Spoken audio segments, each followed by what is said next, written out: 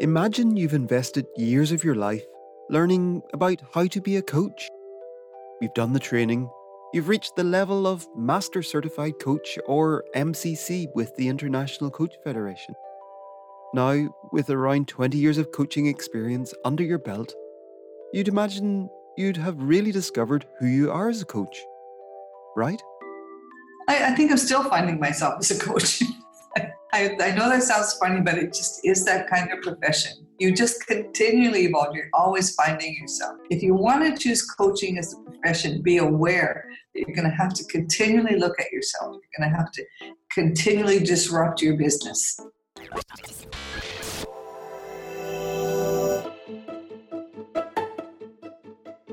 Welcome to the Curious Coach podcast. So buckle up as we travel around and explore the world of coaching. Here's your host and professional coach, Stephen Clements. In this episode, I had a really enjoyable interview with Benita Stafford-Smith.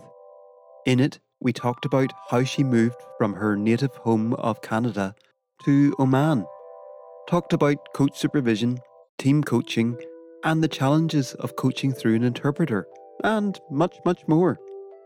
Before jumping in, it's worth noting that the audio quality comes and goes a little, as we were 4,000 miles apart and talking through a VPN. But I hope that won't take away from the insights that Benita was sharing. Now, over to Benita to introduce herself.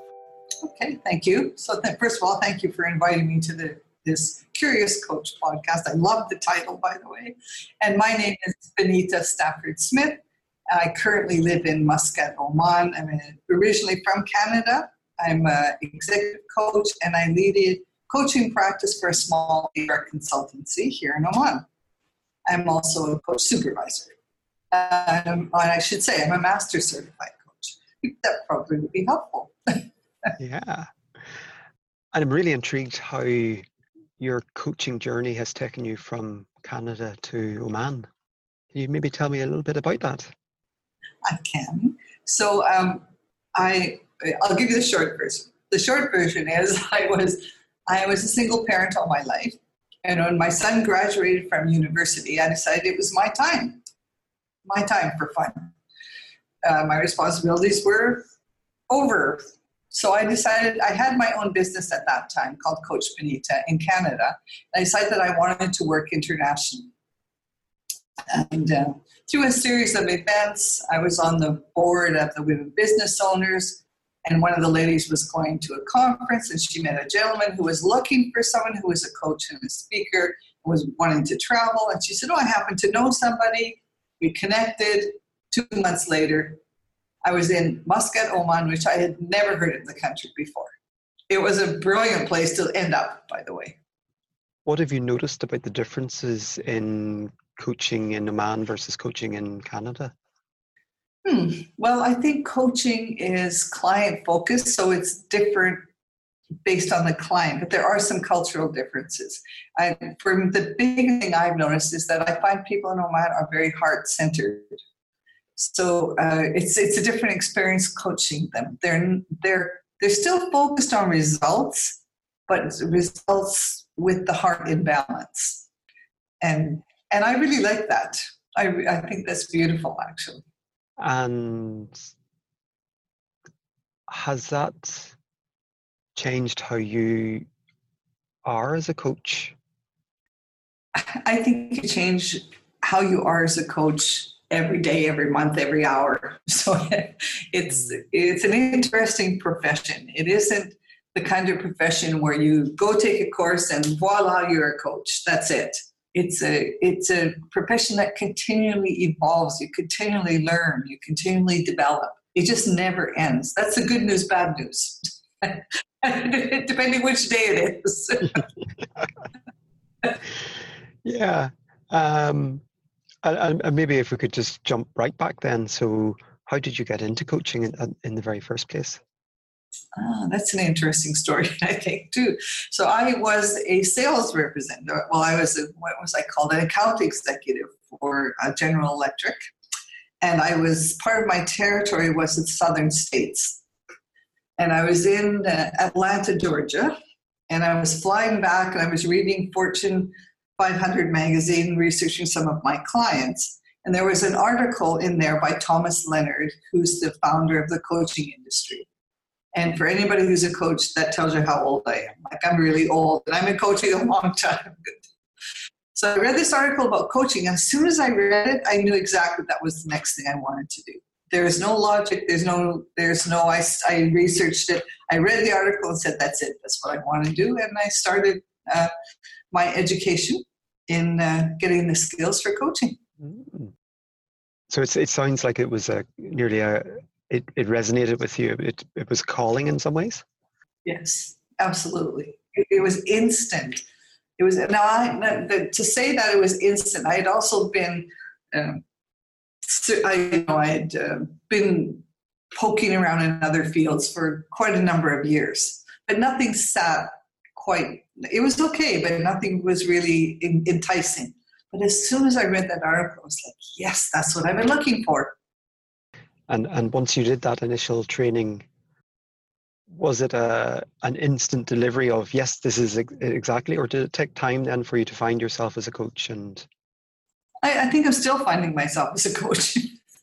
Sorry, I know that sounds funny, but it just is that kind of profession. You just continually evolve. You're always finding yourself. And again, I'm going to repeat, that's the good news, bad news. I always say to people, if you want to choose coaching as a profession, be aware that you're going to have to continually look at yourself. You're going to have to continually disrupt your business. And what's helped you the most in that journey of looking at yourself and developing yourself and becoming the coach you need to be or want to be at that moment in time? Yeah, so I would say several things. One is curiosity. I'm a very curious person, and it's fine to be curious of other people, but you also have to be curious about yourself. It's really important that you do that journey, and then to make sure that you have some support in that journey. So I've always had a coach. I've had a coach since the early 90s, and I have a supervisor. I've had a supervisor since 2016. So it's always making sure that you have a support system in place, because sometimes being self-aware is easy, and sometimes being self-aware is not so comfortable. So it's really important that on that journey you have support, and that you're curious and open. Yeah. An expression around curiosity that I really like that a friend of mine developed was that curiosity killed the cat, but satisfaction brought him back. I like that. That's a very good way of looking at it. And over that time you've been coaching, what have you noticed about how you've transformed or changed as a coach? What's different for you now? I would say my compassion for people, for cultures, for situations, environments has really changed. And that I understand how important connection is. It's of ultimate importance for people to feel that connection, to feel purpose, to feel belonging. And that's different for everyone, but it's important that when people have that sense, it changes their worlds. Yeah, I suppose I'm curious about what's been the challenges for you during that journey? Well, building a practice to start with was a challenge because I had worked in the corporate world all my life, and I was very nervous about starting my own practice in the beginning because I had been a corporate person all my life. I didn't know that there was any other world besides the corporate world, and I did very well in the corporate world. So I was very successful. I had lots of money, I had lots of options, and now all of a sudden it's just me, myself, and I.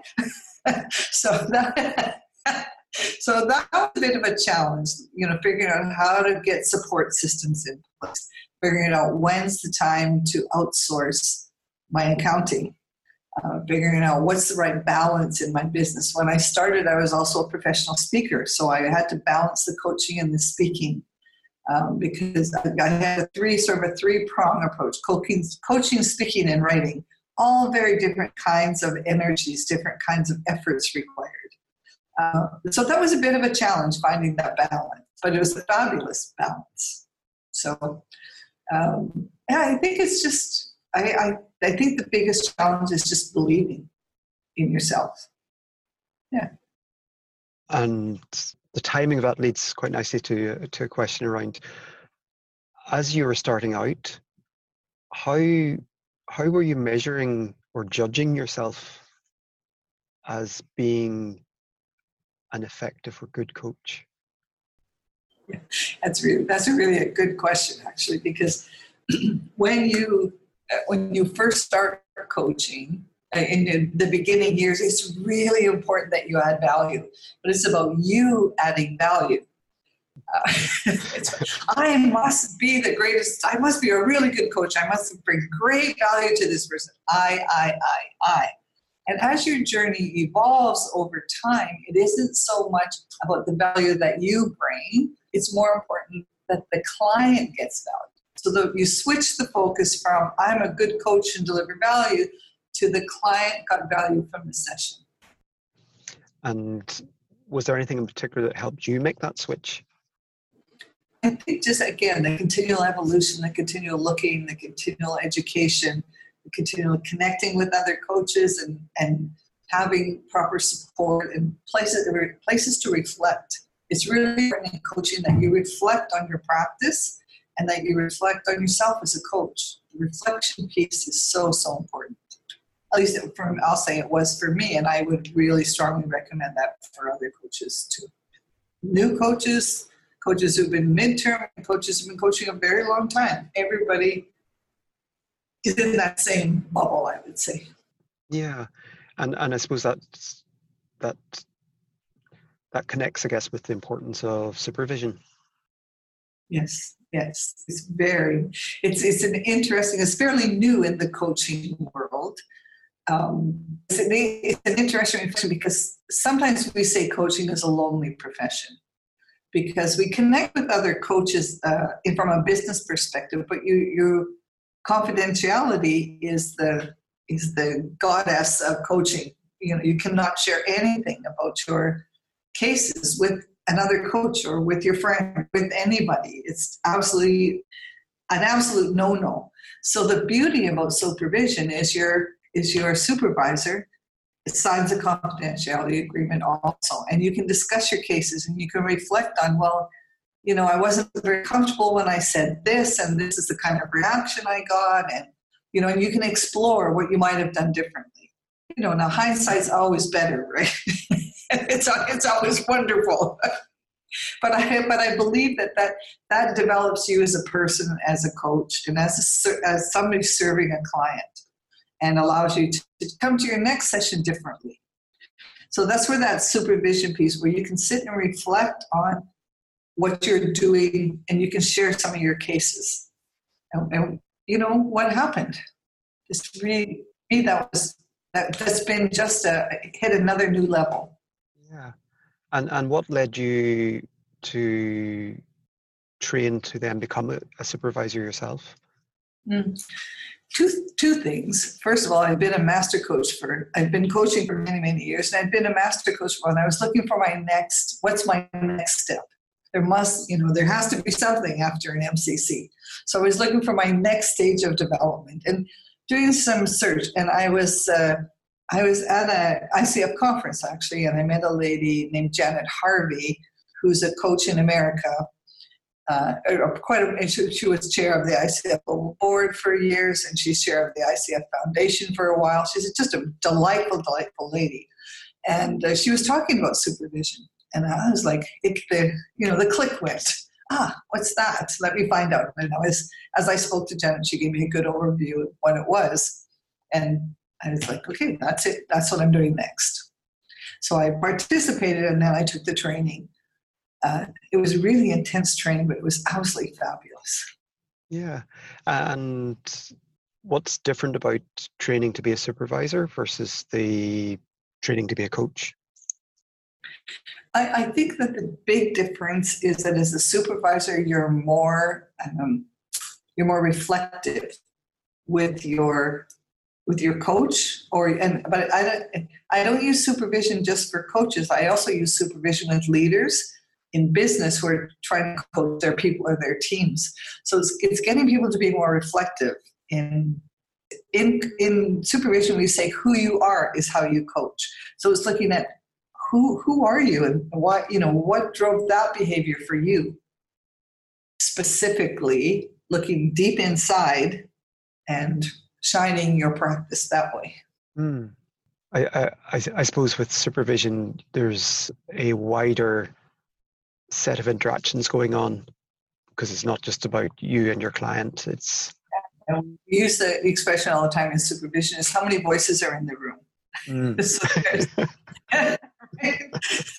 we use a model developed by Peter Hawkins and somebody Smith, sorry, I can't remember.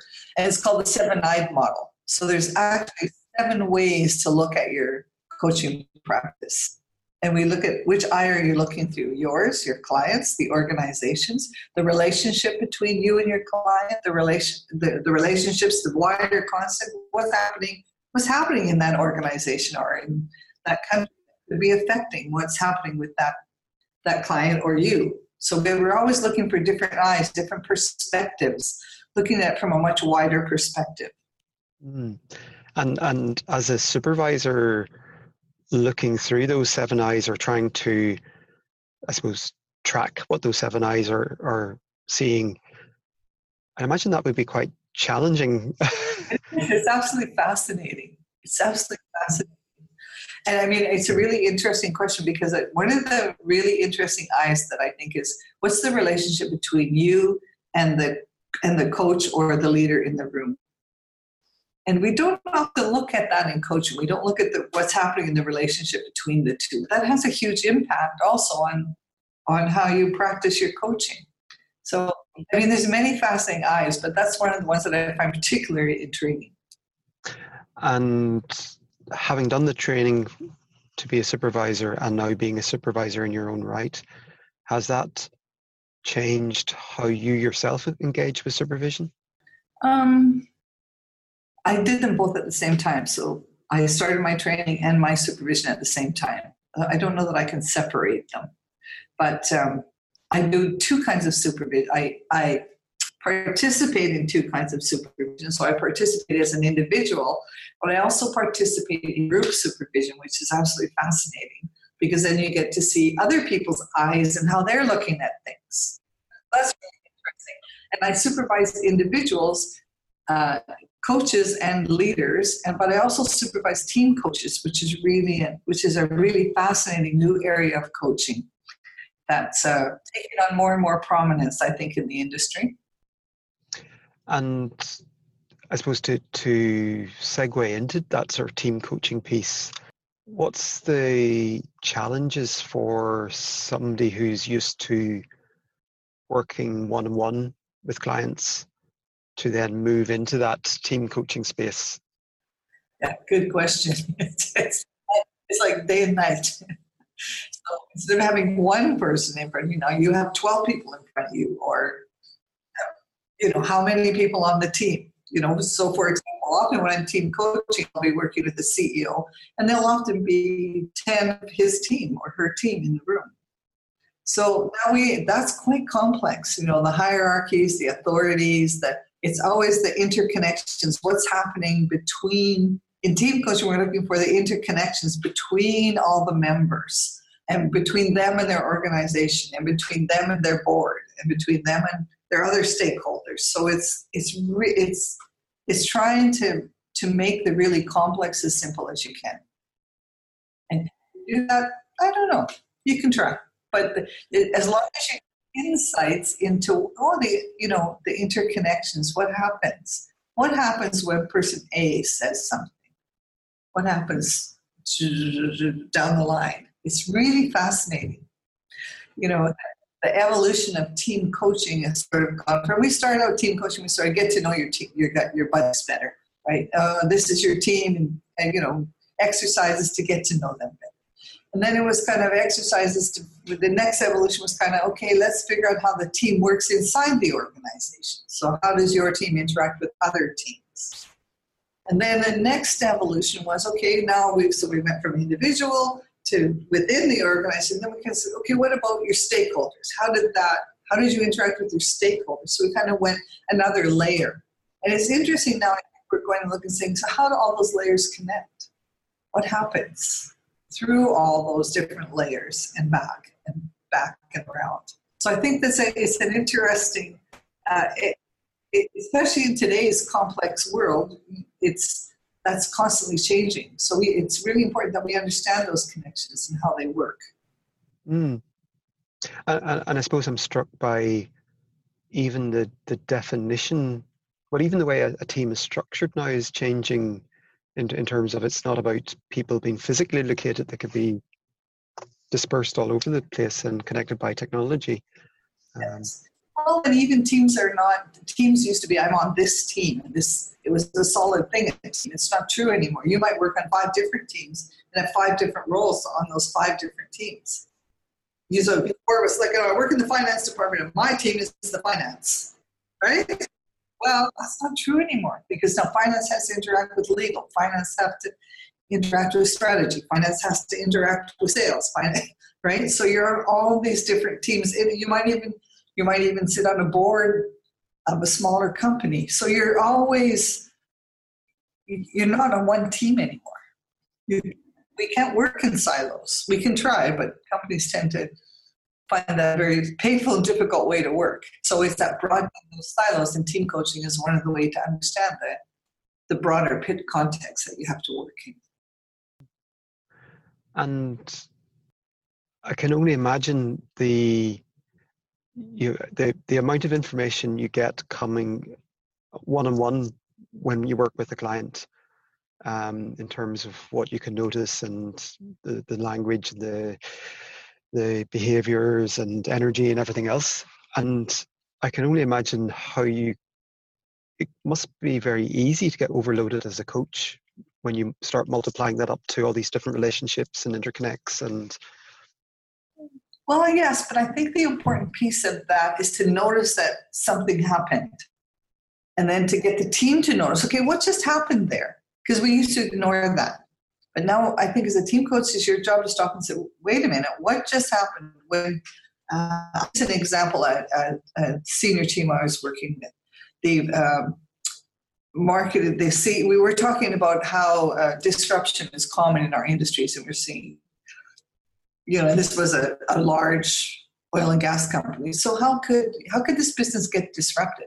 And one of the technical VP said, well, that's not true in our industry. It'll never get disrupted. We don't see that. And from his perspective, that was very true. But then the CEO stood up and said, well, perhaps what you're not seeing is what we're seeing is many small businesses gathering together in a conglomerate and being competitive with us in our markets. And so the only important thing for me about that was, why doesn't the technical guy know that? That wasn't his fault. You guys aren't working as a team. What's happening? So stop and notice he doesn't know that. What's happening there, team? What needs to happen, right? So it wasn't so much about the information, it isn't about making right or wrong. It's like, wait a minute, stop, guys, because he doesn't know that. You should be worried if he doesn't know that. He's running the technology of your company. He's giving you information, and he doesn't know that. Yeah. And I suppose the thought that just jumped into my head as well is the difference between team development and team coaching. Mm-hmm. How would you define what is the difference? Well, I would say team development is about teaching people theories and how they apply, and getting people to understand theories. And I would say coaching is about the team learning what they're doing. You're not teaching them anything. It's up to them to learn. So, for example, the last example I just shared, if I was doing team development, that might be a lesson on communication. And you might go into developing a communication strategy and blah, blah, blah, blah. But when you're coaching, it's like, oh, wait a minute. What happened there? And did you notice it? And how can you notice it? And what are you going to do about it? And in terms of your own confidence or being comfortable working with the team as a team coach, how did that come around in terms of making the transition from working one-on-one to feeling that actually team coaching is an area you would be effective at, if that makes sense? Yes. Well, I think that that my history as from being a professional speaker and speaking across Canada and the U.S. helped, because I was used to groups. So I kind of did that, and then I went just into coaching. And then I started hearing about this team coaching and started doing some investigating and got curious about, what is that? And how is that different than what I did before? And how do I incorporate, how do I marry those two together? So I use this term often that, we're always trying to bring things together, get the best out of both. Right? I think that's how, and then education, first thing, no matter what you're doing, become knowledgeable about what it is. And then with practice, you increase your expertise. But without knowledge, practice is really rather useless. Yes. And just knowledge is useless without practice. You have to, it's always an evolution. Yeah. And it sounds that your evolution your curiosity has actually helped drive your own evolution in terms of finding out about coaching, finding about team coaching, supervision. So, what are you curious about at the minute? Well, I'm curious about many things. It's an interesting world in which we live now. So more and more, I'm doing a lot of volunteer work on global levels, and I'm doing more and more work in supervision on global levels. So I'm much more curious now about cultures and how different, how not complex, but if we're dealing with 3 or 4 cultures in a team, how does that impact the team? And how do we understand those cultures, and how do we create a safe environment for all those people to operate? So the cultures, the global aspect of everything that we do, I'm finding that really, really intriguing in supervision, in coaching, in life, and in everything. And I can imagine that's hugely relevant to the world that industry and business is operating in today. I think it's relevant to life, and I think it's relevant to everything. It's really, I just came back from the ICEP Global Conference in Prague, 70 different countries there. Wow. 70 countries. It's just, that's so common today for us to interact with that many different cultures. It's fascinating. It's fascinating doing supervision through a translator. That's a whole new challenge. Wow. Really interesting. Yeah, because you miss a lot of the nuances that if you understood the language that you would get. But it's interesting how you learn to pick up those nuances. Yeah, because I imagine it must be, on one level, there's the filter effectively that the translator is putting on everything. But does it also then make you more tuned into how the other person is being and their energy and the way they're saying something, because you do actually understand the words that are happening? I think it really puts the focus on somatic coaching, or paying attention to the body and what's going on. But just simple things. I'll share an example from quite a while ago. I was speaking, it was ICF's 20th anniversary, so they did an on-tour event, and I was speaking in Russia and Spain, but I was in Russia, and I was talking about creating coaching cultures in organizations. And I was talking about competency number 3, which is creating trust and intimacy with the client.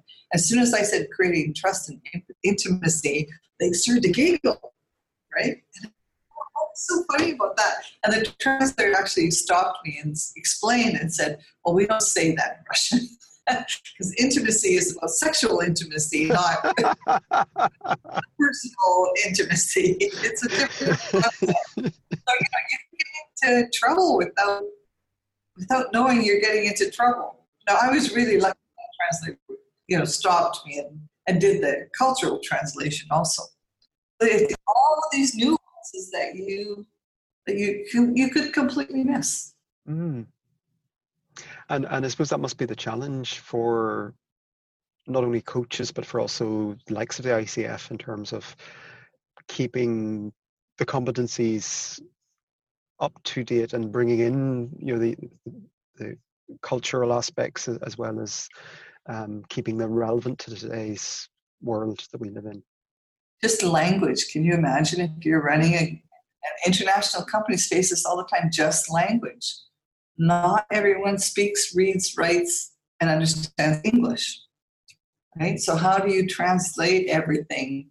Or which languages do you translate, and how many do you translate? and ICF is different because it's a member organization, so it's not like a business organization where you could be a little more of a dictator, right?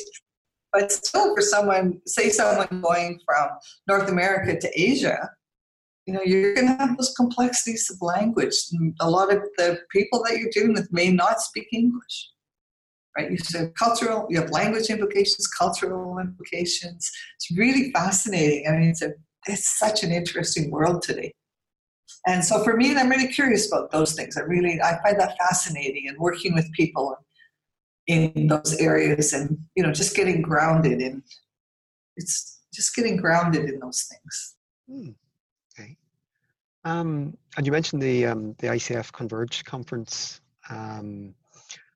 What was the key thing you left the conference with? What wonderful friends I have across the world who are coaches. From a personal perspective, fascinating. Just wonderful, wonderful people. It's such a privilege because I've worked regionally and globally, so know lots of coaches in different parts of the world. But sometimes you're only working with them virtually, and so it's nice to connect, in person every once in a while. And there was 80 different sessions you could have taken. You can't possibly attend those in 3 days, right? So we go out every night for dinner and talk about the different sessions we attended. So it's like, more learning. There was lots of great things. There's so many great things there. It's hard to pick, but the connection, I think, with friends from across the world is really nice. And was there any particular area that you left the conference with that sort of was thought-provoking, that you've been stewing over, wondering about? Yeah, so two areas, actually. I decided to split my time between the science stream and the discover stream. So I'm also taking an online course called the Neuroscience of Change. So I attended 2 sessions on neuroscience and how the brain works that were disrupted my thinking about emotions and about biases. Both were absolutely fascinating. And then the other stream was the discover stream. So using playfulness and using literature, both very disruptive and thought-provoking. It's like, how do we become more? It's a very serious business, right? We're coaching, and it's very serious. But okay, let's be a little playful with it. What happens if you're playful? It was kind of fun to think of it that way. And I suppose that's, as you mentioned earlier, that's actually the nice thing about coaching, is there is this continual development of what you can learn and new things you can try, and keep experimenting in a way, I guess. Yes. And, there was lots of sessions on the disruption of the coaching industry, as there's lots of sessions on the disruption in every industry. But, disruption seems to kind of be a common theme in everything today, not just coaching. So it was kind of interesting to look at disruption from a different perspective, instead of just like, oh, the computers are going to take over the world, and, to look at it from, there's a positive side to disruption. We learn, that the neuroscience, which is a fairly new field of science, and the course I'm taking says, well, what's true and what isn't? What do I believe and what I don't? And what they say is, it's the best that we know today. Could change tomorrow, and that's disruption. So it's more getting comfortable with that disruption. And what if disruption is fun? What if it's fun and exciting instead of humans are going to rule the world, right? We're going to become robots. What if we look at it differently? That whole disruption thing, which just instills so much fear in people. I suppose I'm curious then in terms of advice. And I know coaching isn't about advice, but setting that aside to one minute, for coaches that are starting out on their journey, what's the one piece of advice you wish somebody had given you when you were starting out? Have fun. Just enjoy the journey. It's a journey. Enjoy it. Just relish every moment of it. As you mentioned, sort of the ups and downsides of coaching is the fact that it is a huge field and that there are a world of courses out there, and we could spend all our time doing nothing but training. What's Sorry, we always make this joke. Hey, we're learning junkies. Yes, absolutely, learning junkies. Addiction. A good addiction. So, aside from the courses that you're doing at the minute, what have you got your eye on for the future yourself? I'm playing with writing a movie script. Because I write blogs and I write serious books, and this playful theme and this disrupting myself. It's quite fun. It's quite interesting, and it takes a different. It's like turning a corner. Oh, I get to make this up? Yay! Excellent. Let's go. Very different than what I do professionally, right? I get to just make up worlds. Oh, it's so much fun. Yeah, and have you given any thought to the title of your movie yet, or? So I tried to write a script a couple of years ago. Took a course, tried to write a script. It failed dismally. Just failed with it. It's fine. And then just didn't do anything for quite a while. And then actually a friend of mine, another coach here in Oman, had this idea about this movie. And I thought, this is a great idea. So she doesn't have any script writing. So I took another course in script writing, of course, because you got to take another course. And we've started developing it together, which is really nice to do it collaboratively, right? So we don't have a title yet. We're still fleshing out the characters. But it's really, really fun. Yeah. And I don't know if it'll become a movie or not, but the whole process of just writing it and doing it collaboratively is really, really interesting. And it's just such a different space than I normally do. I can imagine it's nearly. It sounds like it could nearly be an outlet as well for fun and experimenting and. Yeah, and it's a good story. The problem with the first movie I tried to write is that it was a nice story, but there was no meat to it. It was just a nice story. It was a great story, but nothing happened really. Nothing. There was no, the hero's journey. There was no hero. There was no conflict. It was just a nice story. Okay, good. But in this one, we got live. Oh, it's really fun. Oh, brilliant. I suppose as I'm just conscious of time, and maybe just a question to finish on about the future in terms of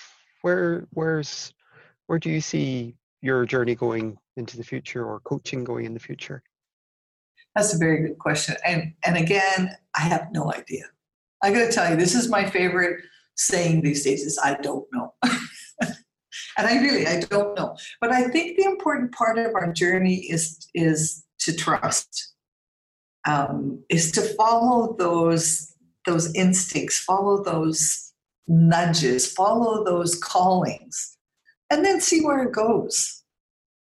It's not about having to know. It's not like, okay, I'm going to finish university. At my stage in life, I've done all those things. Life is good. But now let me see how I can expand. Let me see what else there is. It's like when I left the corporate world, I didn't know about this other world of being owning your own business. Now I'm sort of back in the corporate world almost. But what's next? What's the next space? What is it? I don't know what it is. But I'm kind of curious what it might be. It might be coaching, it might be supervision, it might be writing. Who knows? Who knows what it's going to be? I just know it'll be interesting. So Benita, it's been fabulous to talk to you, and thank you so much for sharing your journey and your wisdom. And I wish you every luck in the future, and especially with the script. I look forward to seeing that movie in the coming months and years. We'll see. Thank you for the opportunity to share some of my journey. I love to do that. So thank you for that. And have a fabulous, interesting, curious life, curious coach. My thanks again to Benita for taking the time out of her weekend to talk with me. I found it really insightful and inspiring, and I hope you did too. You'll find full show notes and the transcript on my website at stephenclements.ie/podcast. And that's Stephen with a PH. As always, I'd love to hear your thoughts or feedback, so please get in touch via email to stephen@stephenclements.ie. Thanks for listening, and until next time, don't forget, stay curious.